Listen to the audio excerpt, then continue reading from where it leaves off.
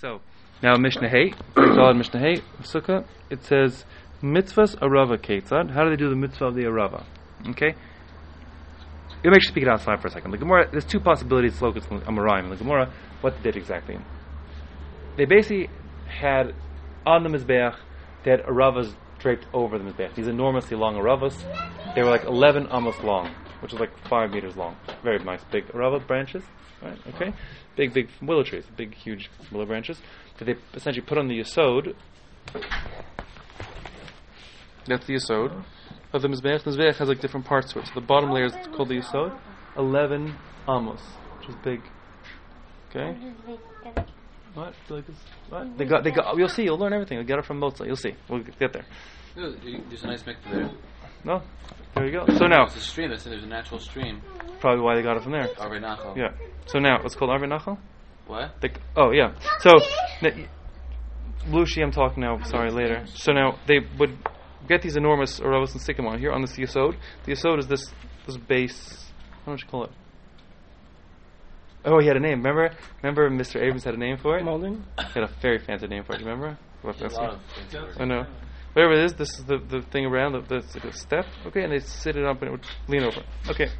Now, either they basically drape them over first, and then all the Kohanim would parade around the Mizbeach holding their Arba Minim. That's one shita in the Gemara. The other shita is that they would actually parade around the Mizbeach holding the Aravos first, and then afterwards put the Aravos leaning onto the Mizbeach. Okay? In any case, they essentially did that every day of the Beis Hamikdash, and the big day one time around, and the last day 7 days around. The big Arava and walk with it around. Either they would take the big Arava and walk around it once, all the days except for the last day, and 7 times around, or they put the Aravos, and then they put the Aravos on top of the Mizbeach, like leaned over the Mizbeach, like I showed you. Can I see that picture again? Sure. Or they would lean over the Mizbeach first, and then they would walk around with their Arba Minim 1 time or 7 times, just like very similar to what we do today. Okay, so instead of they had a Mizbeach, we have a Sefer Torah in the middle. Okay, so that's the background here. So now the Mishnah says inside. What's that thing in the middle of the Mizbeach? That's the tapuach. That's like where the ashes were. Nothing to do with nothing to do with That's our. supposed to be ashes. It was always there. Yeah. No, Let it go. they took the ashes from the wood and put some of it onto Now. there, and then some of it away. Now, so it says mitzvahs arava ketzad. How do they do the mitzvah the arava? Okay. Makam haya lamata b'Yerushalayim v'nikra Motza. There's a place at the bottom of Jerusalem, just down below, the bottom of the hill, called Motza. Which there is a place at the bottom of the hill today called Motza. That's what I'm saying. The mitzvah. Yeah, I can't. Don't ask me. Is it the same place? I don't know. The Bartanura says that it used to be called Kalnia, and it actually even was in his day called Kalnia. Like that's like 15th century, 16th, 15th, late 15th or 16th century. So, and it was actually called that still. Motza was a nickname given to it because Motza means like Ambi Motzu, will take you out, because they were the people of Motza were excluded from a certain tax because out of gratitude for them providing the people with their aravos. So they were exempted. Motza means like exempt or something like that. Taken out. So they were taken out of the purview of the tax. So they got that name. The nickname Motza. That's what it's called. So Motza was like a crazy Arava. Motza was like, since at the bottom of the hill, water would run down there. There'd be like Nachal at the bottom, and I guess big willow trees would grow there. Everyone in their business was Aravos. I guess so. All right. So Yordan Lasham, the people that worked for the Beis Hamikdash would go down every single day, leaving out Shabbos and Yom Tov, of course, but they'd go down every day. Umalakte Misham Murbios Shel Arava. They'd go and get the enormous Aravos, the big ones, the biggest and the best, the longest, 11 amos, long ones. Uban v'zokfin osan v'tzidei mizbeach. They'd come and they'd stand them up on the side of the mizbeach, like I explained to you. V'roshehem kfufin al gabi mizbeach, and the tops of them were kofaf. They'd fold on top of the mizbeach. So actually, you want the math for it if you want. So you see the dynamics here. This is how it goes. Okay, this is called the yesod. That's the foot frame. Okay, this is actually 32 amos by 32 amos here. Okay, then basically you go in 1 amma. This 1 amma. The top is 1 amma wide also. So then the next shlav of the mizbeach called the sovev goes around it. It's only 30 by 30, right? Because you lost 1 on each side. So that's now to 30 by 30. The yesod is 1 amma high, so it's sitting on top of the yesod. Okay, so it's like 1 amma off the ground. Then the sovev is 5 high.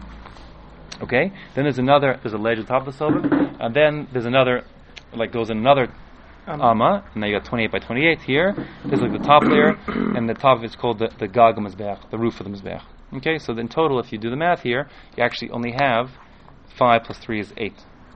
Okay, don't be listed by 10. The Mizbeach has a height of 10, if you include the Yisod, which is 1, and the Karanos. The Karanos are these 4 corners that come up, but indeed the Arava here didn't have that. Arava was only 8. Like it only needed to clear 8. The thing is though, it's obviously imagine it's like a branch. It doesn't fold like at right angles. So like it goes up, and then like gravity pulls it and it like tips over. So they're basically essentially giving it 1.5 amas like to lean over, and then 1.5 amas plop down again. Is there a lip here? No, it's flat like that. Exactly how it looks. I think it's flat like this. But you understand, but you need. So even though this it's only 8 to here, the last 3 amas essentially is just let it go up back down again. 3 amas is 1.5 amas on each side. It's not that much. So it's just like it goes up and flops down. That's the idea. Okay. Now,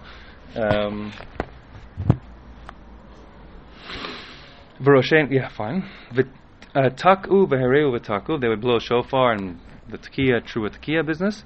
The Rambam learns when they brought it in, like the celebratory thing. They blow shofar in. Now, yeah, fine. B'kol yom makifin esem mizbeach pamachas. Every day of the 7 days, except for the last one, they would go around the mizbeach one time, either with the lulavim in hand or with the ravos in hand, and then put the ravos there afterwards. Va'omrim, and Tanakama here holds, they would say Ana Hashem Hoshiana, Ana Hashem Matzlichana. They would say that pasuk from Kuf Yeches, okay, like similar to us, which means, I don't know, please Hashem, save us now, redeem us now, and please Hashem, bring us success now. Rabbi Yehuda Omer, Ani Vaho Hoshiana. They said instead of saying Ana Hashem, they would say Ani Vaho. Okay, now what's going on there? Very briefly, Ana Hashem and Ani Vaho have the same gematria of 78. Okay, 78 is 3 times the gematria, 3 times the Shem Hashem of 26. 26 times 3, 78. That's it, 78. Yeah. Okay. Yeah.